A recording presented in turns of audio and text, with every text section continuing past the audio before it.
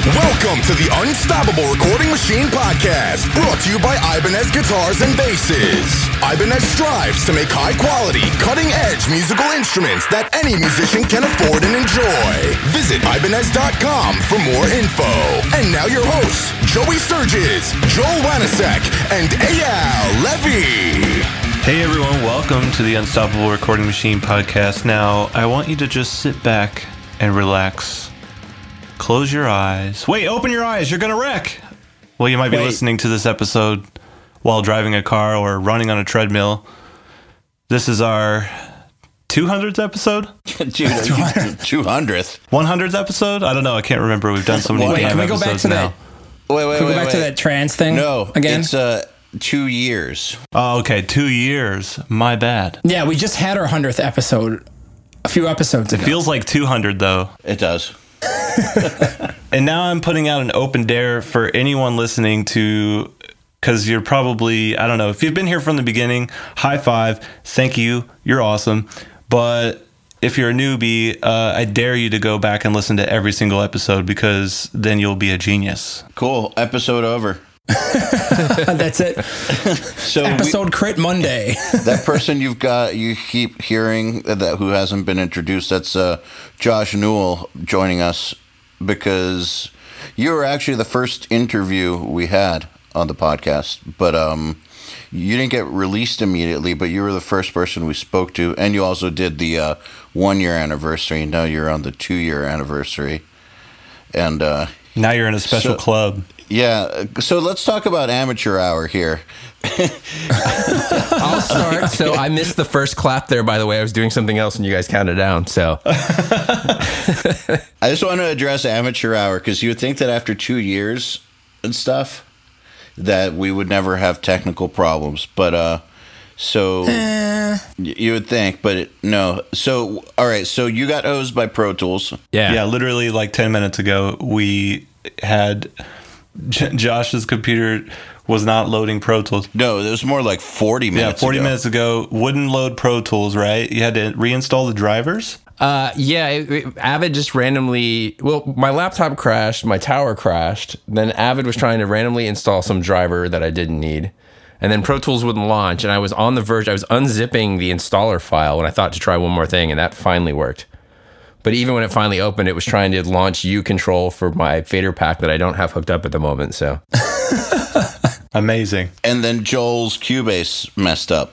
Now, hold on. I'm going to put an asterisk next to this here, because this is a special mess up, because this one has really never happened. Okay, I just built a really sick new computer. I mean, it's pretty damn fast. I had the computer nerd team in the room, and they spec'd out like all the parts for my budget. And I got a really badass PC. You know, it should be able to handle something as simple as like recording, right? So, you know, got it going, hit the button, pop in. I'm like, hey, you know, anniversary episode, I'm going to be Hollywood today. I'm going to go into my other office with all the cool lighting and the candles and shit and the incense, and I'm going to sit down and drink tea, and I'm going to relax and have a little bit of fun podcasting instead of staring at a screen and screaming at it the whole time. I'm going to, you know, chill out. So I'm like, yeah, I better check the audio, and I look over, boom. It can't handle the amount of tracks that are being recorded, even though I'm only recording one. And I'm like, okay, new supercomputer, can't record one track of audio in a session with maybe like 20 other tracks. Boy, we're in trouble. Or you could be like me and be using GarageBand, and it'll never crash. Yeah, you're like the smartest one here, and you're using the most basic program. Dude, fucking GarageBand. The reason I started using it sometimes was because I'd end up in a hotel room and realize I didn't have my iLock with me or something. And like, we got a podcast in about 5 minutes. What the hell am I going to do? And then I would just, I'd look at my manhood meter, and I'd watch it decline just a little bit. And I knew that as GarageBand loaded, I knew that my manliness would never be the same. But after a while, I just got used to it, and I learned something, which is that it never crashes when we're doing podcasts. You know, it feels like you've been kind of womanly lately, and I feel like that kind of Dude, just explains it. For about it's been this way for 6 months. Yeah. Coming out. Boy. Yeah. I was kind of concerned about you, but now I figured you guys would be accepting if I let you guys know that I've been doing these on GarageBand. Though I did record one on Pro Tools recently, and it worked fine. I feel like we can all move on now that we got that out of the way. No, I feel like this is a really important emotional topic and thing for you that we need to get through. So if you want to talk about it more, we're here for you, man. Well, wait, let's talk about how many times Pro Tools has crashed on Josh in like the last year. I want to know the number. We have a rule when we do records. For those of you listening, well, I just came off a Linkin Park record that we spent almost a year and a half on. So we have a rule that we kind of establish the rig at the beginning of the session.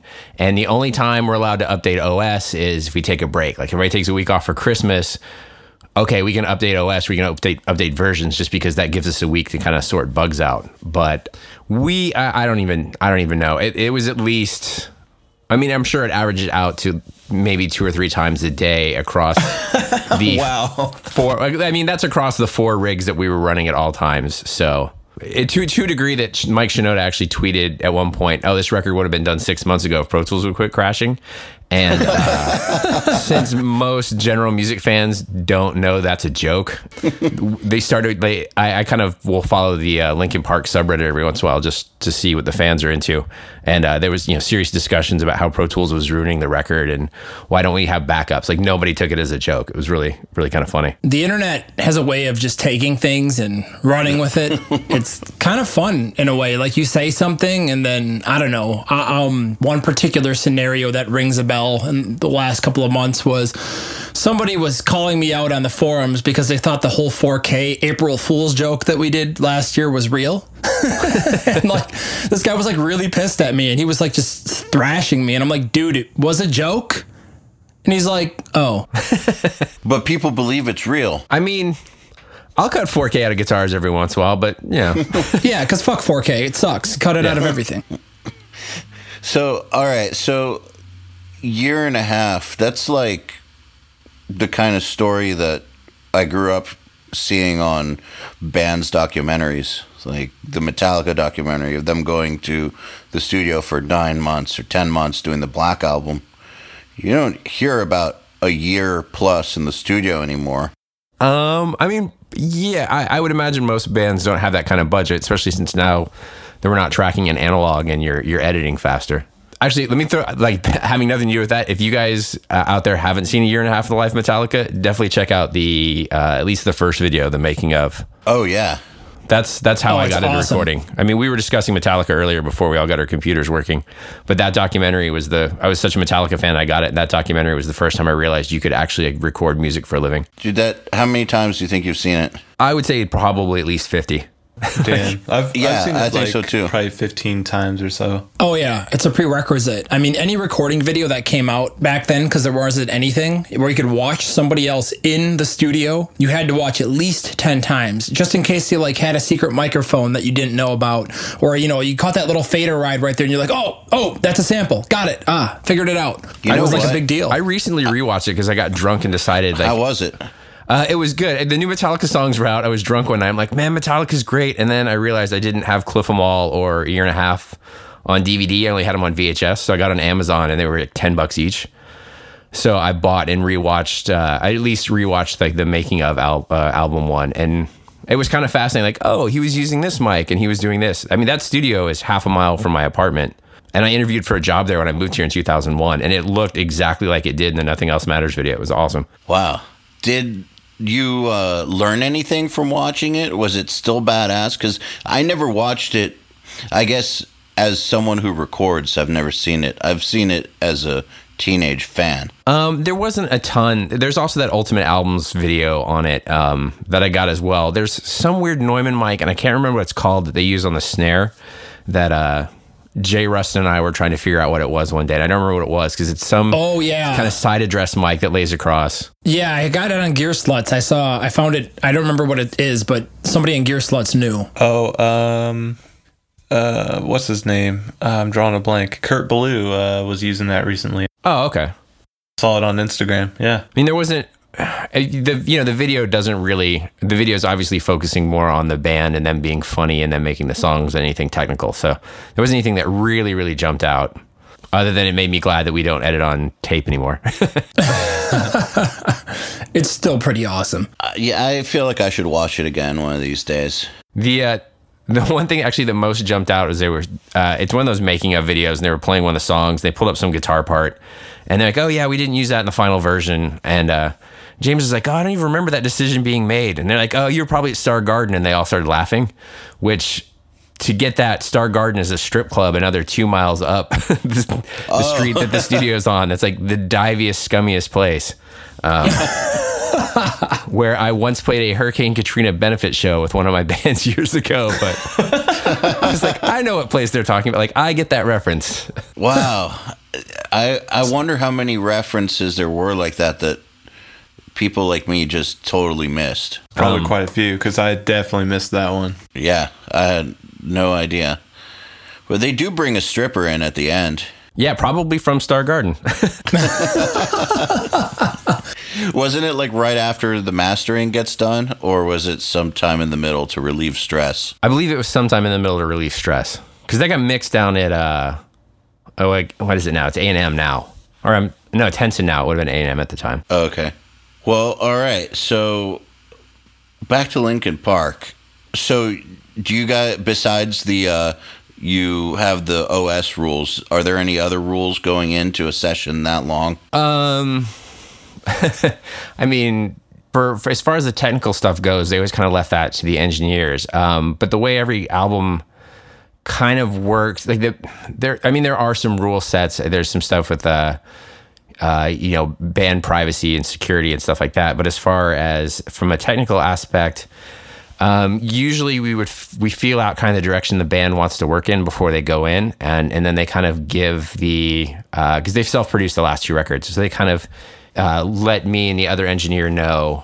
So the guy Ethan Mates, they let us know what they want to do, and it's kind of our job to track down the amps and the equipment and all that. So, I mean, I guess the software rule is kind of ours, and that doesn't really get messed with. We try not to change computers either. The band actually has their own Pro Tools rig that we bring from studio to studio.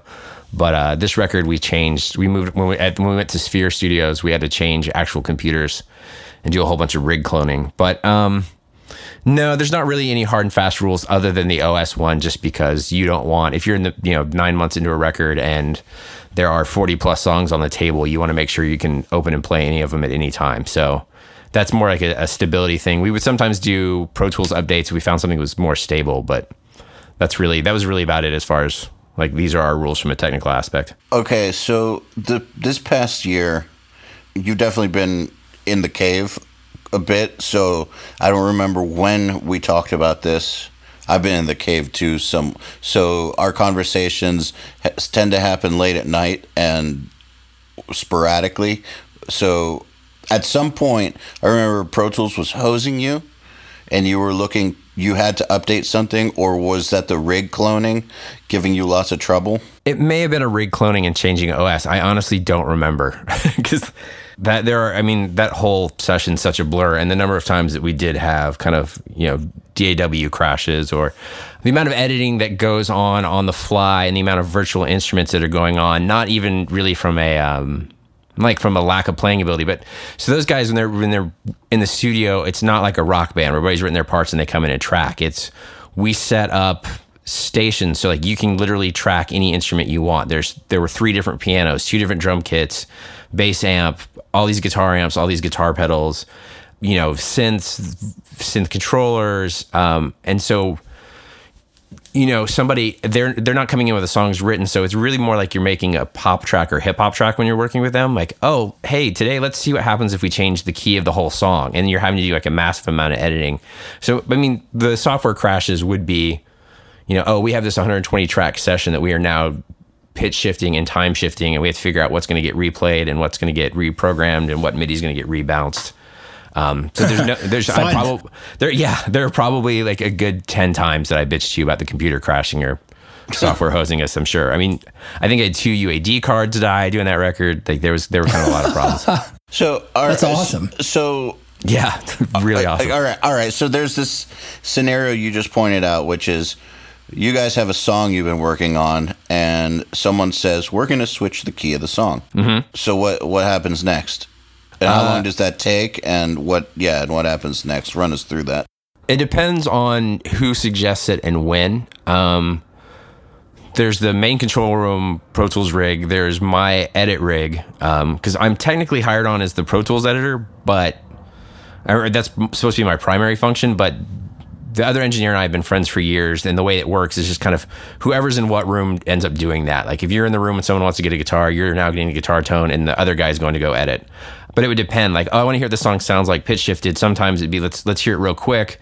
You do a bounce and just do a quick dirty shift. And then if they really want to do it, you either sit down and take the time to do it, or somebody takes it to an edit rig and then spends the rest of the day, pitch shifting each part and figuring out like, all right, well, there's going to be too many artifacts on that and it has to get replayed. Oh, okay. So, if like you have a virtual key line or a virtual string part that's coming out of contact, then you obviously just move the MIDI. But if it's the guitar part, like, all right, well, we're going to have to redo this guitar. But then some of the guitar parts are more like a texture thing where it's a bunch of crazy pedals and a specific thing. And that you can kind of get away with moving because it doesn't have to necessarily sound like a guitar once it's been shifted, if that makes sense. Okay, so there was some re-recording involved. Yeah, there's a lot of re-recording. I think by the end of it, we had 3 or 4 3-inch binders of just notes on tones and settings for everything for every song if we needed to go back. 3 or 4 binders per song? No, 3 or 4 binders total, but like those big 3-inch binders, which fortunately we finally ended up getting a really good assistant. So that definitely made it easier. There were a few points where we would go back to a tone. I don't know if anybody heard the last time I was on. Our assistant was terrible at the time. There were a few songs where we would try to go back and just the notes weren't there, and we'd kind of have to recreate it. You mean former assistant? Yes, very former assistant. So did we talk about the former assistant on the 1-year anniversary or the first time around? Well, he was on his way to being a former assistant at that point, and we were talking about how he was failing at life and wanted to work at Pizza Shuttle. So okay, so since Joey suggested becoming a genius and listening to all 112 or 15 episodes over the next week, check out the Josh Newell episodes where we talk about his soon-to-be former and now former assistant as a good example of what not to do. And I'll recap it real fast in regards to I started out as the band's assistant engineer, ended up their Pro Tools editor and engineering for him. We've done multiple records. This last record, the kid we had just never caught on. Like just did not get better. And we finally got rid of him, and we were able to get our assistant from the previous record back. He had been doing some post work and was going back to college for some computer programming classes, and was between semesters. So we coerced him to come back. He killed it. We went to a new studio that's open here in LA that was really kind of looking for a new lead assistant. They liked him so much that as soon as Linkin Park wrapped, they offered him a job there. So he's now their head assistant. He's doing, I actually just saw him the other day. He's doing the new over at Sphere? Yeah, he's the new head assistant at Sphere. He skipped everybody that they had working there for a year. And he's currently assisting Jay Rustin on the new Stone Sour record. And they just love him. He's getting great pay. Everybody was super stoked that he came back. So being a good assistant thing. Sometimes it's worth it to skip school. Yeah. Well, he was just back in school because he's like, I don't know what I want to do. So I'm going to take some computer programming classes. So now he's an assistant again. But that dude will be engineering soon, I'm sure. By the way, how gorgeous is Sphere Studios? It is beautiful. You guys should look it up. I actually used to work there. It was owned by Linda Perry for a number of years. It was called Kung Fu Garden. And I worked with Linda for a couple months there. And it was still a crazy nice facility, but and this isn't talking trash on anybody, but she was just the real creative type, and they didn't really have a tech to maintain things. So you're working on this old Neve board that was actually Motown's board when they moved to LA. So you'd be banging channels to try to get them to work and all that stuff. It was a really kind of a frustrating room, and now everything works all the time, and it's gorgeous. It's really, really nice studio. Massive live room, giant Neve board. I remember when John Brown from Monuments took me there when we were filming the boot camp, because I guess he stayed with Francesco at times. They're buddies. Francesco Camelli is the owner, and they were almost done building it. And I remember going there and being like, this is one of the most beautiful things I've ever seen in my life, studio-wise. Every single detail has been planned out design-wise. Yeah, it was very meticulously put together. And it doesn't, you know how some fancy studios have that Hard Rock Cafe vibe? Like, you know what I'm talking about? Like, Hard Rock Cafe vibe. I actually worked at Hard Rock Cafe when I was in college, so yes, I know exactly what you're talking about. you know what I'm saying? They're like Planet Hollywood or Hard Rock Cafe, and they have like the Motley Crue tour jacket or something like framed. You know what I'm saying? So it's not like that at all. It's like a gorgeous spa or something, kind of. There actually used to be a hot tub in that studio at one point before he took over. So yeah. So when Linkin Park was at Sphere, did they take over the whole building? No, we just had the main A room booked out. The B room, the A room is the tracking room with the Neve. The B room is like a mixed room, and then there's a bunch of little production suites.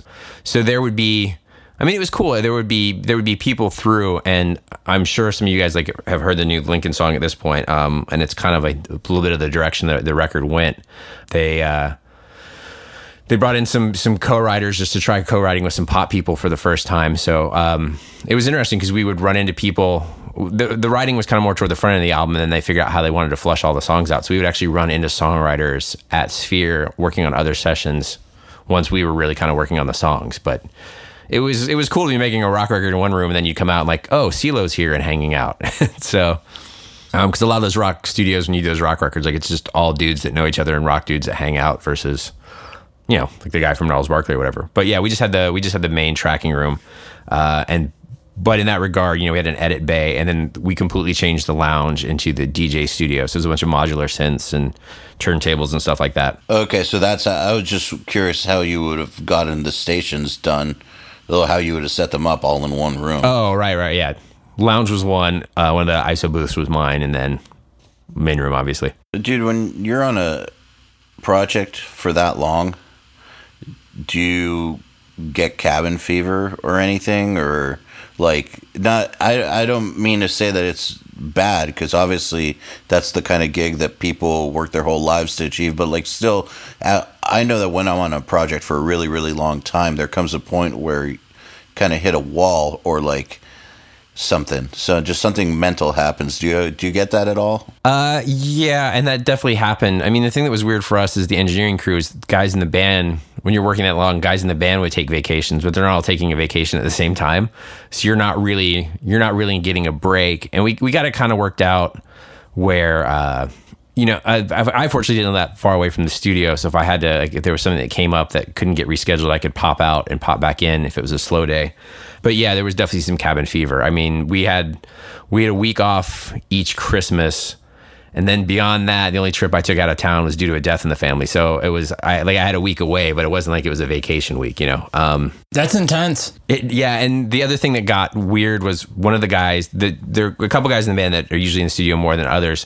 One would come in about 9 or 10 in the morning, and he would leave around 6 or 7. But the other guy that would do a lot of work would usually come in around 3 in the afternoon, and then he would work till maybe 10 or midnight, and then they would have work they wanted done after that too. So everybody kind of understood like how brutal some of the hours were getting, and things got worked out where, you know, the engineers would start kind of working in shifts. Like I would, you know, other guy would come in early, and then I would come in later in the day, and I would stay later or something like that. I mean, everyone was kind of fortunately very cognizant of it, but yeah, it's even on the best of sessions, like it got, I actually realized like the first week I had off after the record, it was kind of weird being around my friends and my wife again during the day, and just it was weird. It was weird. Like, not that I didn't see them throughout the course of the whole recording thing, and you know, we fortunately also take weekends off, but it was just, it almost felt like I had to get reacclimated into society just because I'd been talking to the same 5 or 6 people every day for a year and a half.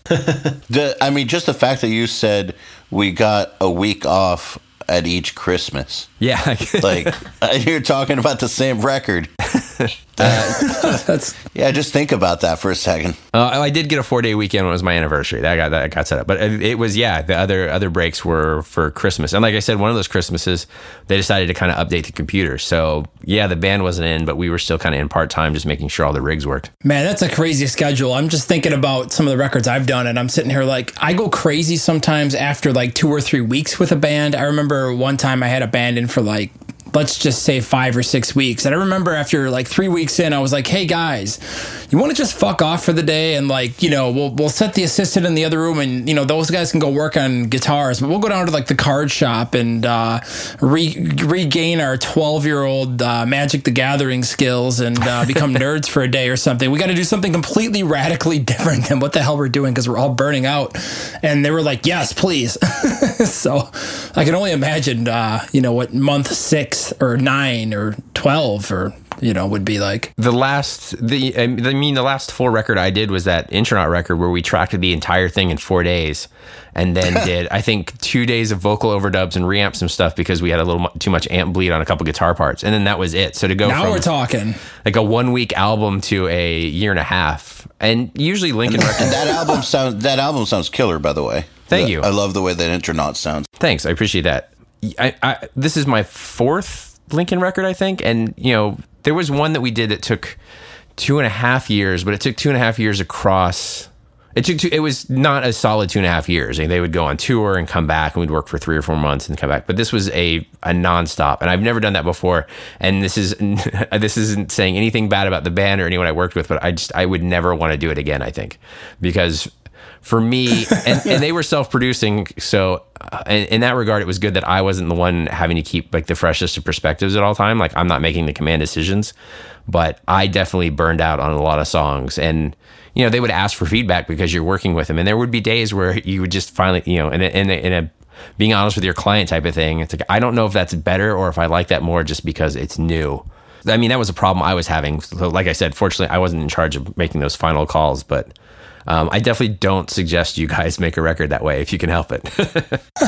Well, and I guess the fact that they took vacations worked against you because they would get refreshed while you wouldn't. Yeah, I mean, from a working standpoint, that was definitely advantageous for them. But if they hadn't done it, who knows how nutty it would have gotten in there. Like if people weren't taking breaks and there weren't that many different guys in the band coming in, you know, one guy might like, oh, I can't be in the next 3 days this week, and someone else would work. So I guess for them, it keeps it a little fresher because they're kind of coming and going a little more than the rest of us. Mm-hmm. This makes me think about strategy as a producer. So I'm trying to like empathize here and put myself in your shoes and like, okay, let's just say, I mean, I know the band self-produced, but you know, for everybody listening to this, if you're in a situation like this, how can you avoid that happening? So I'm sitting here like, maybe if I was producing a band and it was going to be a scenario where we're going to be in the studio for 6 months, would it make sense to you guys? I mean, for me, it does. But if you guys just sat down and say, okay, hey, we're 3 months in, we've been working our asses off. Everybody take 2 weeks off and do not listen to the songs. And we'll come back in 2 weeks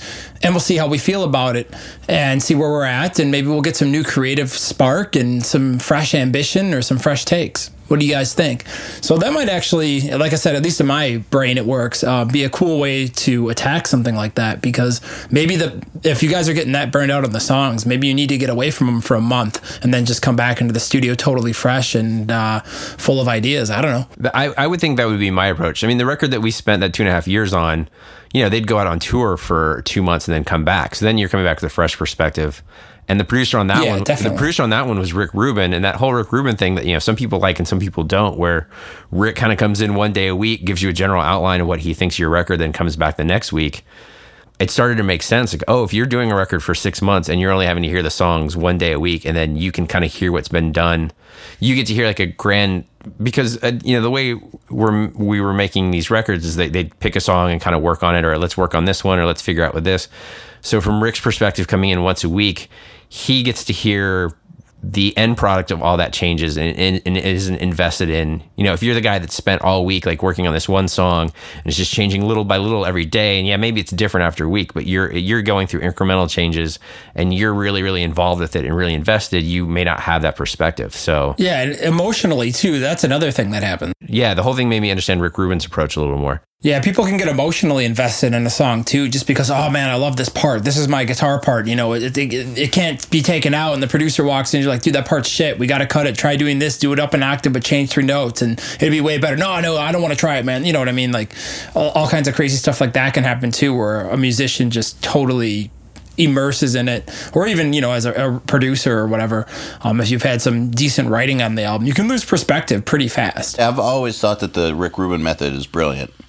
Like, I know some people talk shit about it, but it's always made perfect sense to me. Like, he's the boss. Boss isn't supposed to get involved in the nuts and bolts. He's supposed to make the big decisions. And Well, how it's can just like he mixing. make them? Yeah. You know, you're mixing the song, you're 5 hours in, you're like, yeah, this sounds really badass, and you put it down and you send it to the band, you come in the next morning, you hit play and you're like, shit, really? Oh man, my bass is way off, my kick sucks. Like, what the hell was I thinking when I EQ'd those guitars? Damn it. Well, we would on the record this time we kept a going Dropbox of everything that was getting worked on. So even the people who couldn't make it into the studio for a few days, they could always see what was getting done. And as it got farther in, some of the guys like, you know, I used to really like this song and I don't really like it anymore. And I'm not sure if I'm burned out on if there's something missing. So they would go back to an older version of the song, listen to that, and then kind of come in and go, you know, because as every time somebody works on a song in a session, every song starts out like song title 1.0. And then song title 1.1, and then usually the initials of who worked on it. It's like if I got handed a song and they're like, oh, can you chop the drums on this? You know, it would come back song title number 3.7 JN. And they could be like, all right, well, Josh cut the, like, we know who the last person that worked on it. We can ask them what they did. So he would go back and one of the guys in the band would go back in the Dropbox, like, you know, version 1.4 really has a thing that we don't have on version 2.4. And I'm not sure what it is. Let's go open version 1.4 and listen to it and see if it's a part or if we changed tempos or did we do a structure change or an arrangement change that's killing it. So they kind of, I guess in that regard, by being able to jump back to prior versions of the songs, they could kind of pull the Rick Rubin move on themselves where they could look at it from a bigger gap of time versus, oh, I worked on this today and yesterday and the day before. They could, oh, what was this like, 10 days ago and what was good about it then that had me so excited that I feel is not there now.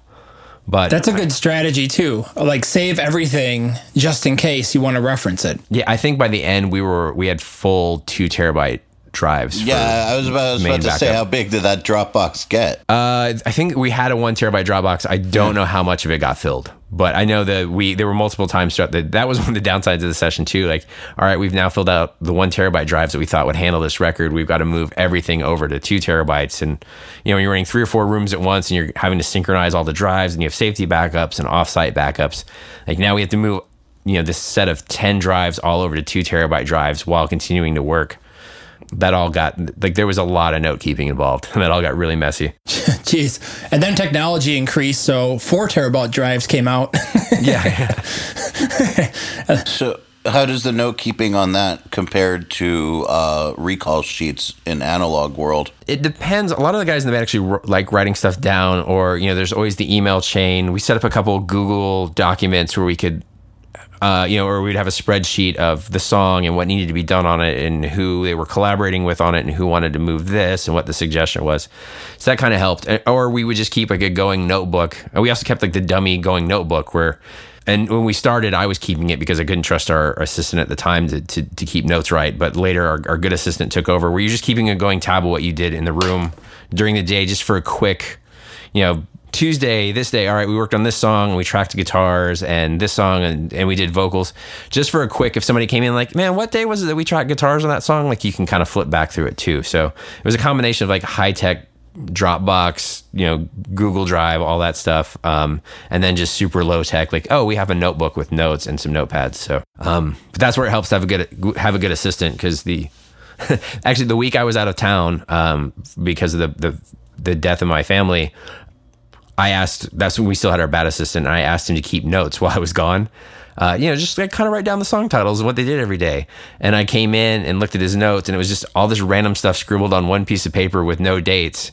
And one of his notes was, Josh tuned vocals on this song.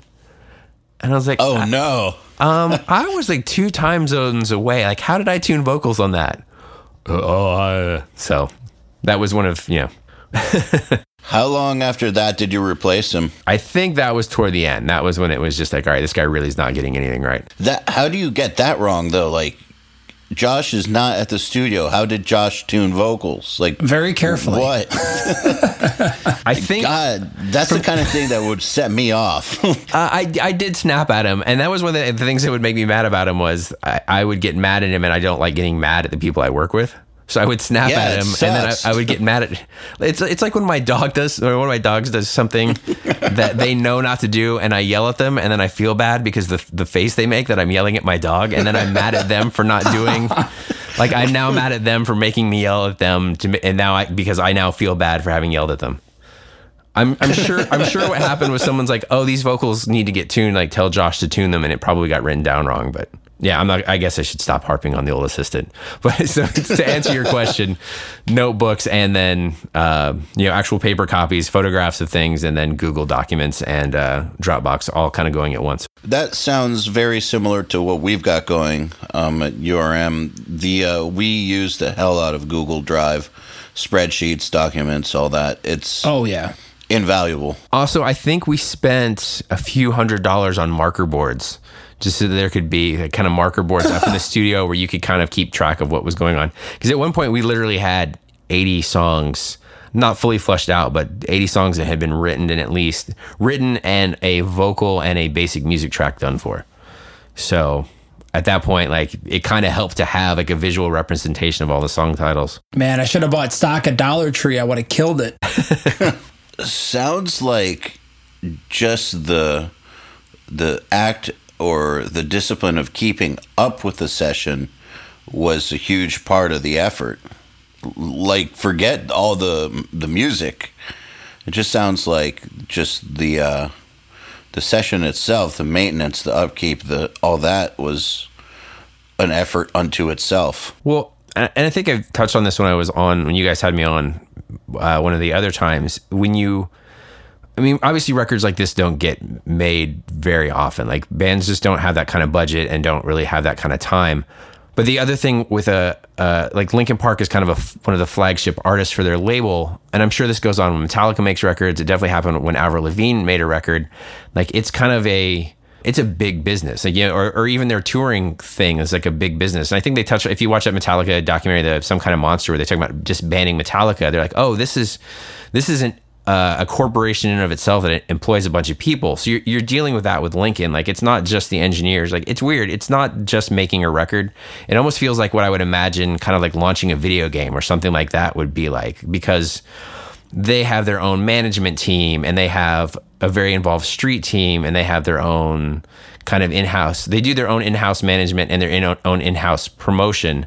So it's not like the onus completely falls on the engineers to keep up with everything. Like there's personal assistance and management that's involved, but it's definitely not like making a standard rock record where they're like, yeah, we wrote these 15 songs and we're going to come in and we're going to cut these 15 songs and we've blocked out this many days and we're going to do guitars and we'll do drums. Like it's like a small economy. Yeah. It's almost like a small, I really can't think of another way to do, like, it's got to be the way they make films or the way they make video games where multiple people are working on multiple things and you keep bringing them back in and piecing them together. Like, all right, well, we haven't done the CGI on this scene yet, but here's like the placeholder so you can get an idea of what we're doing and we're going to change the scene here. Sounds like running a company. Yeah, which, I went to recording school because I wanted to do music. I actually, I was like, why would I get a music business business was one of the optional minors. And I was like, why would I want to get a business thing? Like, I want to make music. So, and now I end up working with a band that's kind of, its own economy and business. When I got signed, that's what they called the big bands. Like, when I was like, when I first got signed, I was like, you think we could tour with Slipknot? And the answer was, Slipknot's big business. Not going to happen. Yeah, it was always that band's big business. You don't have a chance. And it took me a while to understand what big business meant in rock and roll terms until I experienced behind the scenes on Nightwish in Europe and was like, okay, this is what big business means. There's like 50 people at this show working for them whose lives depend on this, and there's like a whole team around the world of like everything you could imagine just working for this band. It's so far beyond just the band. It's like basically a company at that point. So Warner Brothers is their label, which is obviously a big label, and Warner Brothers and the studio we were in are in the same town. Like they're the Warner Brothers head offices are, I think, less than 5 miles away from the studio. So you'd have people coming by in that regard. But then like Warner Brothers Europe is coming in because they need to know how the album's going because they have to figure out the marketing plan for Europe. And it's all that stuff's kind of intense. It's weird.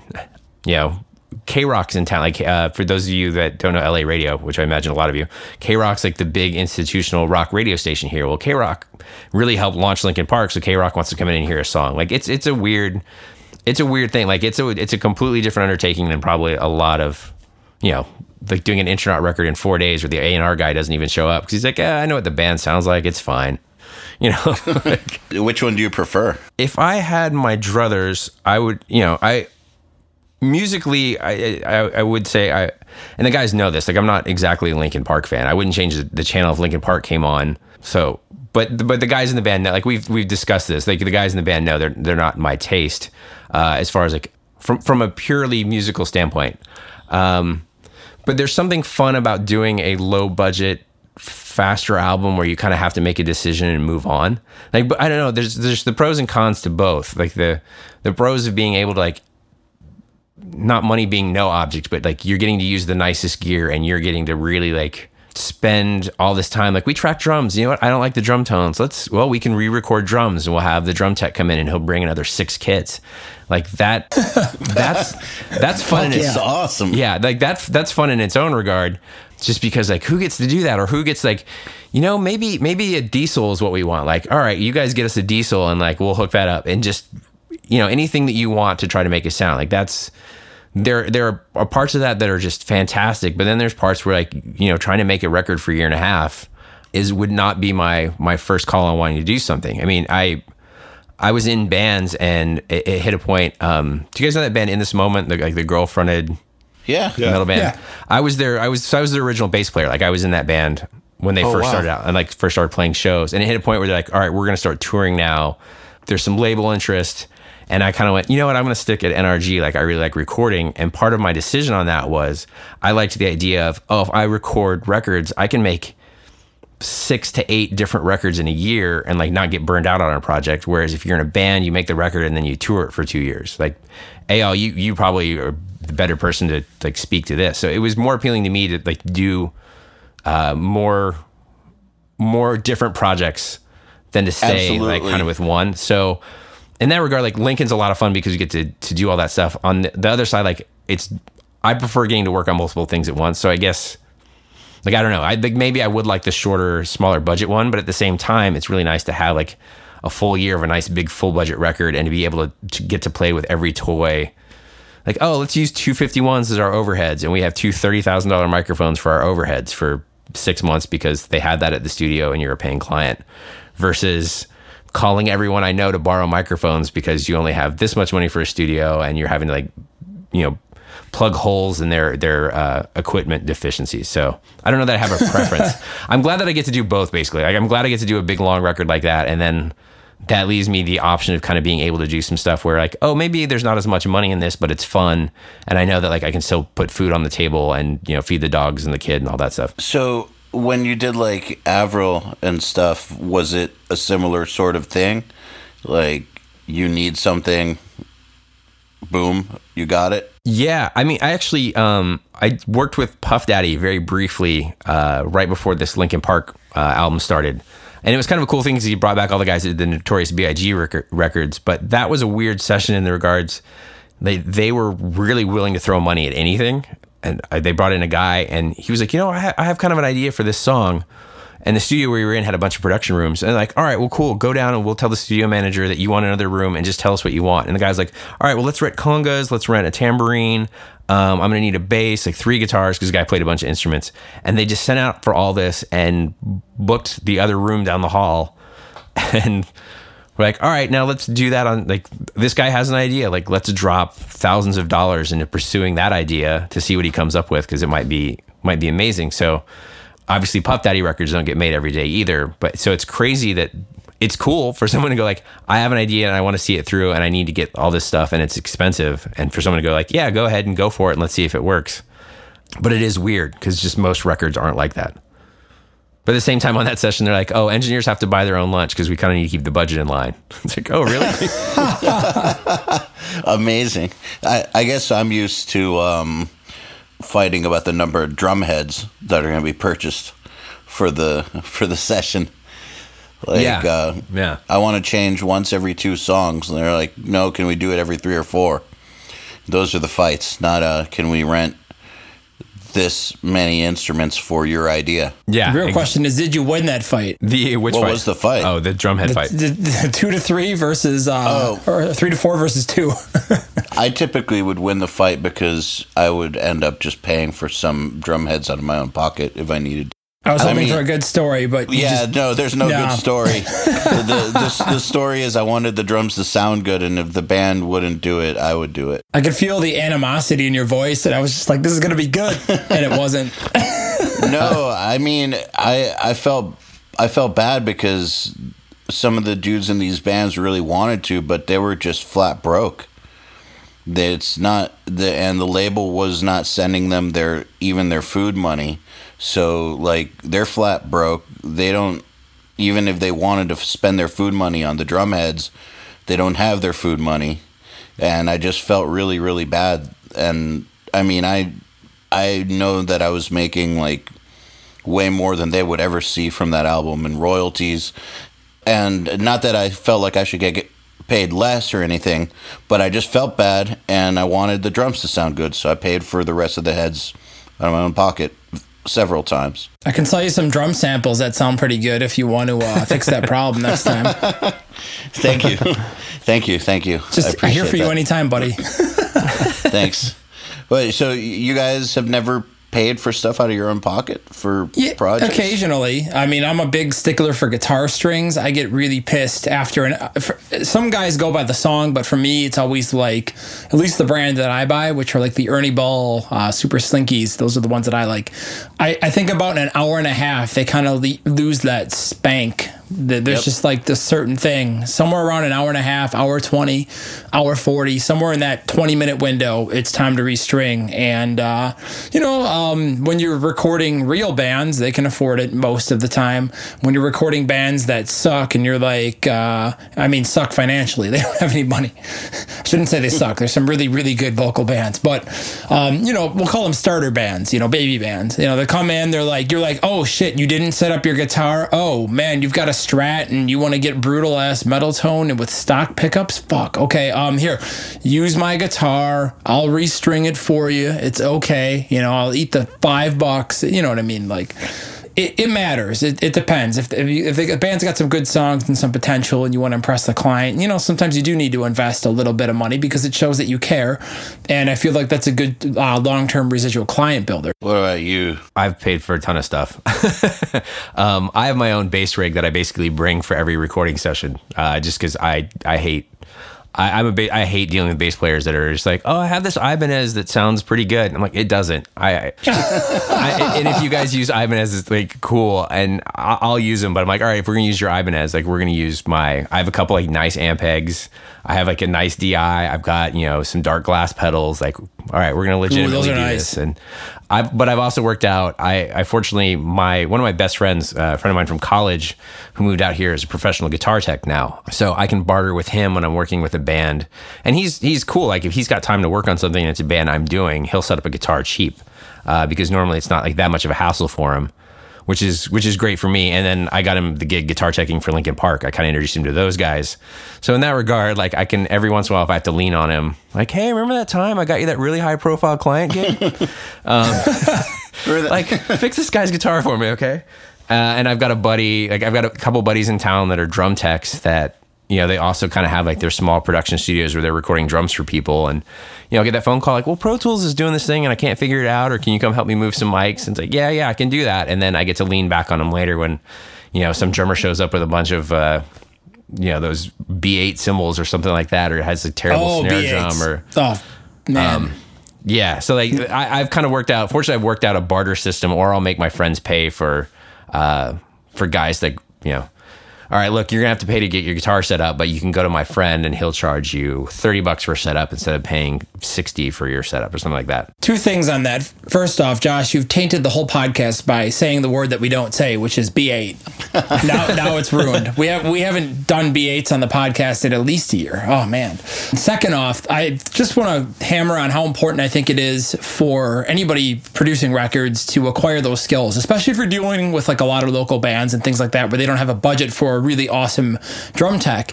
It's extremely important to know how to set up a guitar, for example, because if a band walks in the studio, and even if you don't have a bunch of good guitars in your studio and you just have a really small basic setup, they walk in with their guitar, you got to get the best tone you can out of their instrument, right? Well, most people don't know how to set up a guitar. It doesn't take that long to learn how to do, but if you can do it, you can be like, hey guys, well, you can go pay the guitar tech $75, or I can do it in 30 minutes. You can pay me to do it just in terms of time. So I always use those skills and things like that as a way to get a better product for the band, because they walk in with some piece of shit beat up like $200 Ibanez or Schecter, and you're like, give me that thing, you know, and in 2 minutes you've got it playing better than they ever have, because you're the first time they've ever set up the action on the guitar correctly, and the guitar's like, oh man, wow, this is crazy, I can actually like do all these things. And you know, and then next you get the guitar set up correctly and the truss in the correct direction and all that stuff, and you know, so the guitar is intonated and you know it sounds good, and you can actually record with it. You know, you don't go to the 8th fret, now it's a quarter step flat. So it's good to have those skills. Same thing with tuning drums and things like that, like understanding how a drum works and how to tune it. You know, you can really save your ass on a lot of lower budget sessions, or even good sessions, but sessions without you know, like the band, I don't know, just if you don't want to hire a tech and you want to be cheap. In the upcoming drum course, the URM one, Joel, you weren't there, so I'm going to tell you guys about something we filmed. We're working on a drum course right now with Matt Brown, the drum tech that I used. Yeah, he's amazing. We've hired him for incredible. Drum Forge. He's one of the best in the world. And with Luke Holland playing drums, and we decided that we wanted to keep it very real. So we have a couple sections that deal with how to make the most out of a shitty drum kit, for instance. And we walked through it. We rented a shitty drum kit, and then we also got another one from one of his like students or something. And we went through the process of taking this bad situation with the drum kit and tweaking everything possible about it, and we got it sounding pretty damn good. Like you can make a lot out of a little if you know what you're doing. Just want to know how that rental phone call went. Like, do you guys have any really shitty drum kits we can rent? And the guy was like, I mean, everything we rent here is professional quality. Okay, I need the one that would be like, you know, that you would consider professional quality. I'll take that one. I guess I also get to live in a fortunate situation where Los Angeles being such a music town, like it's really not that hard to find somebody. I can intonate a guitar and a bass, like I bass being my primary instrument, like that I can do faster. I can get your drums sounding pretty good, but like for me at least, it's worth, especially if it's friends that are willing to help out and kind of know the situation. Like it works for me to be able to like kind of throw them a little business, but I'm also dealing in a situation where like I can easily find those people if need be. But yeah, the B8 thing, which I'm sorry to bring it up again on your podcast. Well, two negatives equal a positive. Your shitty drum kit thing reminded me. I helped a friend. It was kind of a local band thing, and I got him an NRG really cheap. Like NRG was having a lot of downtime, and I was still on staff there at the time, I think. And he's like, yeah, you know, my drummer, like he's pretty good. He's got a DW kit. He's got some Sabian cymbals. I was like, all right. I was like, cool. And he's like, they sound pretty good. I'm like, all right. Well, and said friend's been in bands for a while. It's like, all right, I'm trusting him on this, and got it. He's like, yeah, I think we can get 12 songs in a day. I was like, no, you're not going to do that. Like, you guys need the red book. Flag. Like, if you want to do this quick, like, I'll give it to you for like, we can do 2 days, maybe 3, and then, you know, we'll talk about editing. So his drummer shows up, and like, oh no, it's a PDP kit, which is technically made by DW or whatever their base model is, you know. Like, all right, and then it ended up being B8. So I fortunately was working with a producer. And NRG has a house kit, but it was being used by somebody else, like, and a house kit with cymbals, and like that was all gone. So I call up my one friend that has this really nice Black Beauty clone, and I at least get that in. And then I hit up another friend who's like, okay, you can use my cymbals. If you break any, you have to replace it, which we did. We broke one. But then the kit, like I could not find anybody with a backup kit. So one of my old roommates at the time, and I think he still is, but he was Blink-182's engineer for a long time, specifically Travis. So he's like, oh, I can't bring you one of Travis's kits, but his tech is here today. His tech's a friend of mine. He's like, and he said he'd come by and help out if you guys buy him lunch. I was like, okay, great. So his tech, Daniel, runs that company, Orange County Percussion. Like, that's his company. He techs for Travis. He techs for No Doubt. So he came in and like works his magic on this PDP kit. And he comes in and like, man, it's sounding really great. And he's like, yeah, but I don't know what to tell you. He's like, that kit is so poorly made. Like, by the time he finishes 2 songs, it's going to be completely out. And like, I just can't be here all day. So even like getting somebody that can work magic on a rough kit, it's still like, just find somebody that has a nice drum kit, guys. Like, it's really worth. But I agree. To that drummer's credit too, the next time I worked with him, like, he really like tried hard. And at the end of the day, he was like, how was it? And I was like, man, your kit's bad. Your cymbals are really bad. Like, I'm gonna have to edit this a lot. And I worked with him again 2 years later, and the dude went and bought like a nice kit, and he went and bought nice cymbals, and he took drum lessons, and he still wasn't amazing, but he at least put the time in on it. Well, I just thought of a great idea. So every month we have the Nail the Mix competition, right? So we sit down, you know, all these subscribers, they mix. The winner gets some pretty awesome prizes. We've given away some pretty expensive stuff, and some of the companies that we've partnered up with have really delivered the goods. It's been pretty cool. But man, we should give away a pair of B8s, I feel. That's a great idea. That'll be like the April. It's like a challenge. Like, here's your present. Now figure out how to make these sound good. Or whoever like loses or gets like last place, we'll send them a full set of B8s. Send them B8s, and the grand prize is like a crankhead or something. There was one song in that tracking where he cracked one of the nice cymbals, and we had to, like, I forget what it was. We just didn't have an option. We had to put up one of the B8s while one of the other guys like. It was the last song of the day, because the drummer was like, all right, well, go in the morning and I'll buy a replacement cymbal. And like, he didn't even use it that much through the song, and I didn't end up mixing it. Brian Virtue did, but like, I can listen to the final mixes and I know which song it is, because you just hear him playing around the kit, and just every once in a while, there's just one cymbal that you're just like, fuck, that is the worst sounding thing I've ever heard. And there was just no workaround for it at the time. It's just suddenly it sounds like one of those, those kits that they have at like Best Buy or like Walmart. Yeah, I mean, my thought with B8s is they sound like that when you watch those Captain America movies and he hits something with a shield. Like, it's got to be some Foley guy like waving a B8 around or something. Oh my God, Josh! If you ever want to do Drum Forge, Josh Newell with just record only B8s, we'll put it out. Just a cymbal pack, no fucking shells, no bullshit, no multi-samples, just one clean shot of a B8 done on like $32,000 worth of overhead microphones. Yeah, I'll call up Sphere and we'll go over there and like B8 it out. Like, it's the only best sample fucking package B8 you've ever heard. You can't EQ out there's nothing you can do to make this sample pack make it sound good. We'll come up with some algorithm that if you EQ it, it'll automatically cancel it, so it will intelligently detect. Our programmer's really fucking good. He'll make an algorithm that intelligently detects whatever EQ move you do, and will immediately do the opposite. So you just get that beautiful B8 tone. The sample pack's all B8s, and then it's the snare drum from the first Korn record.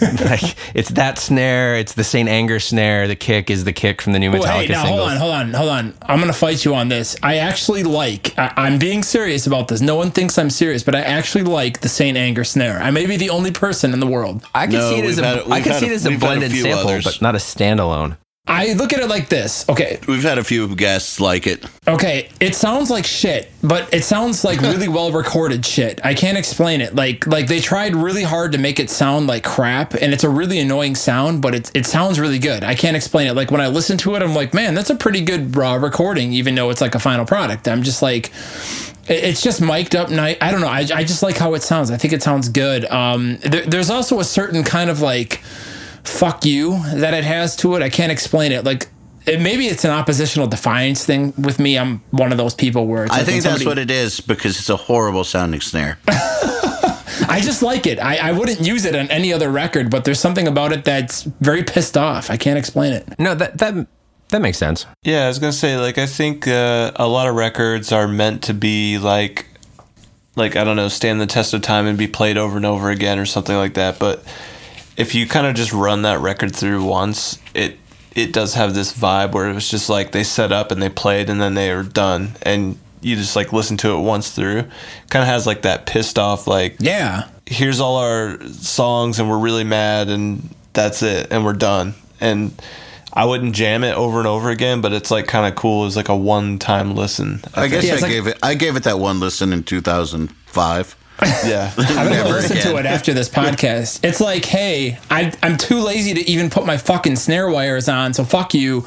I'm just gonna hit this piece of shit because I'm Lars Ulrich and I can. I do kind of like, and this is actually something I wanted to bring up because I'd seen it like, because I'd seen it come up on the threads every once in a while on Facebook. I tend to lurk the pages more than I comment, but every once in a while, like a production will come out and people will really be commenting on like, oh, do you like this song? Like I remember when the new Baroness came out and people were kind of like, oh, I don't know about this. And for me, it was like, oh, it's a Dave Fridman and that's kind of his thing. Like he makes those weird sounding records, or even the new Suicide Silence stuff with like Ross Robinson. Like I really love Ross Robinson as a producer. He makes some of my favorite records with bands that I don't even normally like. Like I don't like At the Drive-In per se, but Relationship of Command is amazing. And like, you know, the Korn records he did and the Slipknot records he did the best 2 Slipknot records. Like I don't think there's any contest on that whatsoever. And that first one sounds terrible. It really does. Like the first Korn record, that snare drum sounds like crap. But like I kind of got nostalgic for it the other day and listened to it. I was like, man, that snare is awful. But Yeah. but it's so good. Yeah, like, but it works. Like that first Korn record, and this is kind of what I like in productions. And it's kind of those things. Like I really like when a production's done to the taste of an album. Like you can tell someone's really kind of going for it. So that first Korn record sounds like I don't know if you guys have been to Bakersfield, but it sounds like a band from Bakersfield. Oh, We're yes, it does. It totally does. It captures the desolate just life destruction that is Bakersfield. I'm from a tiny town in Tennessee, and then when we were doing the band thing, you play Bakersfield because it's like 100 miles away from LA, and people were like, "Oh man, Bakersfield's pretty redneck and it's a little desolate." I was like, I'm from like the KKK started where I went to hye school. Like I've been in like some redneck places, and I got up there and I was like, wow, this is completely different, and I completely get Korn now. So even like that Ross Suicide Silence record, the new one, like they're obviously like one, it sounds like a Ross record, but like they're really going for a vibe on it. That's, I mean, would I ever put that record up and be like, these are the, or that Korn record or some of that other stuff? Like, I would never put that record on and be like, this is the tone I want. But like, they did a really great job of capturing the anger in that. And that's why I think that's why people still like discover. I didn't discover Minor Threat until my late 20s, and I was already making records. And like Minor Threat's first demo tape is just a bunch of 19-year-old kids in some room, and it sounds like it's about to go off the rails, and the tones suck. But like they captured that vibe. Well, here's what's going to happen. All right, I'm going to call this, and it may come true and it may not, but many years ago, I guess it's 2 now, when we started this podcast, we said it was cool to listen to Nickelback, and it was okay for metal kids, and it took a while for it to settle in.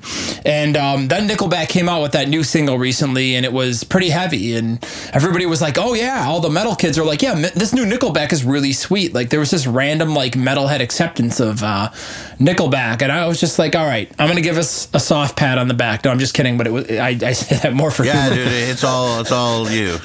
I said us, not me. I said us. It was a team effort. No, I remember this early on having some group Nickelback discussion. Yeah. Yeah, like we've said it many times that like Nickelback is fucking sick. We all like it on the podcast, but everybody's like, I'm a no. little pissed about the new mix, but yeah, whatever. maybe they'll recover on the album. It doesn't matter. Nickelback is still awesome. So we said it was cool. So now what's going to happen is people are going to start coming back like, man, I was listening to Saint Anger. That snare's pretty fucking good. You know what? We have had a couple other dudes on the podcast who have defended the Saint Anger snare. All right, it's a trend. So when you guys hear this, just go immediately hit social media, be like, you know what, that Saint Anger snare is pretty cool. And just like tag us. Well, and we'll make it a thing. And I think other people have made this argument. There's that Doc Coyle wrote an article about Pantera ruining metal recording, and his argument was like, on paper, or not even on paper, like Dimebag Darrell's guitar tone was like those awful boss pedals to like a solid state, and like it kind of sucked, but Pantera was so awesome and it worked for their sound that like, and you kind of listen to it again, like, maybe the Pantera guitar tone isn't the greatest thing, and the kick drum sound is maybe a little weird, but like it kind of worked for that band. Like, I don't know, like after coming off the Lincoln record, and I started like just trying to listen to music that inspired me when I first got into doing production again, and like, or what inspired me when I first got into music in high school. At that age where we were discussing earlier before we were recording, like, 13 and someone introduces you to Metallica or something, kind of going back and listening to those records and trying to recapture the vibe. Like what about it made me like those? And that's when, the Korn and all that stuff came up. And like, I don't know, there's just an energy on that. And somehow like kind of the production not being perfect really works in favor of a lot of those records. And I was never one of those punk rock kids that was like, Black Flag forever. Like I didn't really get into like Bad Brains and Minor Threat until way after. But I mean, if you put on the first Bad Brains record, it is so heavy and it doesn't sound good, but it's so, or, if you're younger, like it's like that first Slipknot record. That first Slipknot record is so good. But if you really sit down and analyze the tones, like it doesn't sound good, but like they captured the vibe on that. It's one of the best shitty sounding record. Maybe it's the best shitty sounding record. Isn't that amazing how that's actually a thing? It's the best worst sounding record. Yeah, like that's what I like about Saint Anger. It sounds like shit, but I love how it sounds like shit. It does it so well. This is shitty, but it's good shitty. Yeah, it fucking sucks, but it sucks in like the best possible way. It's really elegantly put together. Supposedly that first Slipknot record is actually just the end of tracking rough mixes. Because when I started NRG like a billion years ago, and we were trying to get, this isn't a problem you have very often, to get like old reels of 2-inch out of the vaults, like to get labels to take them, we had DATs of Slipknot mixes. And I kind of asked about it, and I guess at one point they were talking about having Jay Baumgartner, who owns the place, who did like Papa Roach, Alien Ant Farm, a lot of that stuff, Evanescence, having him mix it. And this is, I never asked Jay about this. This is just what I was told by other employees, but supposedly Ross found out and like came to the studio and took the tape so that Jay couldn't mix them, because he's like, no, you have to put out the rough mixes. Like this is the vibe. And I mean, the dude was right. That record went platinum at a time that no band like that was going to go platinum. I remember touring with the band that played after Slipknot on that first Ozfest where they exploded. Mm-hmm. They were called Puya. Oh yeah. Yeah. We didn't tour with Puya. We toured with the band that they became, but because they changed their name basically, and got rid of the horn section, but they had to play after Slipknot every single day on that one Ozfest where they said that it broke up their band, that it was they would be moving like 2,000 units a week, and then Slipknot would be moving like 10 to 15,000 units a week, and they were just crushing everything. They were like, so the crowd would be insane for Slipknot, and then Puya would come on, and it would be like crickets, and basically it traumatized them. It traumatized them and like ruin their band. Hey, either a band reacts or they don't. I mean, that's a really important thing with bands. If it comes out and it just doesn't react, then you can't force it. Well, they were doing well. They were slowly growing. But I can concur, or I can empathize that if you go on stage after a band that just savages the crowd, and you're not quite on that level, it's demoralizing. I think we had to play after Behemoth once. Oh, man. On Ozfest. Oh, I'm sorry. Like, I don't know how it worked out weird. Like, they weren't a revolving band. They had like a set time slot, and my band was revolving. But however, due to something that happened one day, somehow we played after Behemoth. I don't know if it was because they had to duck out early to go do something, or who knows. But man, that was traumatizing. Do you want me to wipe the tears off your shirt? I didn't enjoy it. So I can imagine playing after Slipknot back then. Ouch. Damn. Life ruiner. We're all kind of speechless after that conversation. Well, think about it. Yeah. Now that you've thought about it, what's it like being a dad, Josh? So far so good. I just finished up. It all ended up timing out really well with me having some time off of work. But I took on this mix project my like right after Lincoln ended, I took on a mix project that Jay Rustin passed me, this band called Night Demon for Century Media, which was a really cool thing to do because they kind of have this Judas Priest, Iron Maiden vibe. Like it's kind of an 80s throwback, but not a glammy thing. So it's like, cool, I'm mixing that and the whole 9 yards. Like, all right, I'm going to get this done before I have the kid. And then my kid ended up showing up a week early, which was fine. And due to like some medical issues, he had to be a cesarean. So when they do that, you're in the hospital. So like, you're getting all these congratulatory messages. So the guys in Night Demon hit me up like, hey man, congratulations. And I kind of let them know like, hey, I have a kid coming. Like, I don't think it's going to mess things up, but just as a heads up. So I kind of let them know like, hey, the kid just had the kid. It's going to be a few days. I know we have like 3 songs to finish. And I got this message back like, yeah, congratulations. And this was saying like a Tuesday. You turned the bass up. Yeah. Say this is on a Tuesday. I'll kill them for you. It's on a Tuesday. Like, oh yeah, we didn't tell you. By the way, the record's actually due on Monday. So no, you just had a kid, but like we really need to have it turned in by Monday for mastering.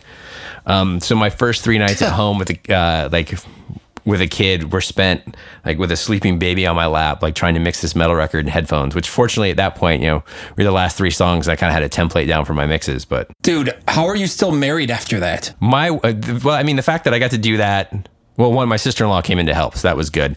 But I got to hand, like, my wife's just a trooper. I mean, she put up with me being on that Lincoln record for a year and a half. Like it was, a year and a half of barely seeing each other, because she has a day job. So, I mean, I guess I'm still married. We'll see. I don't know.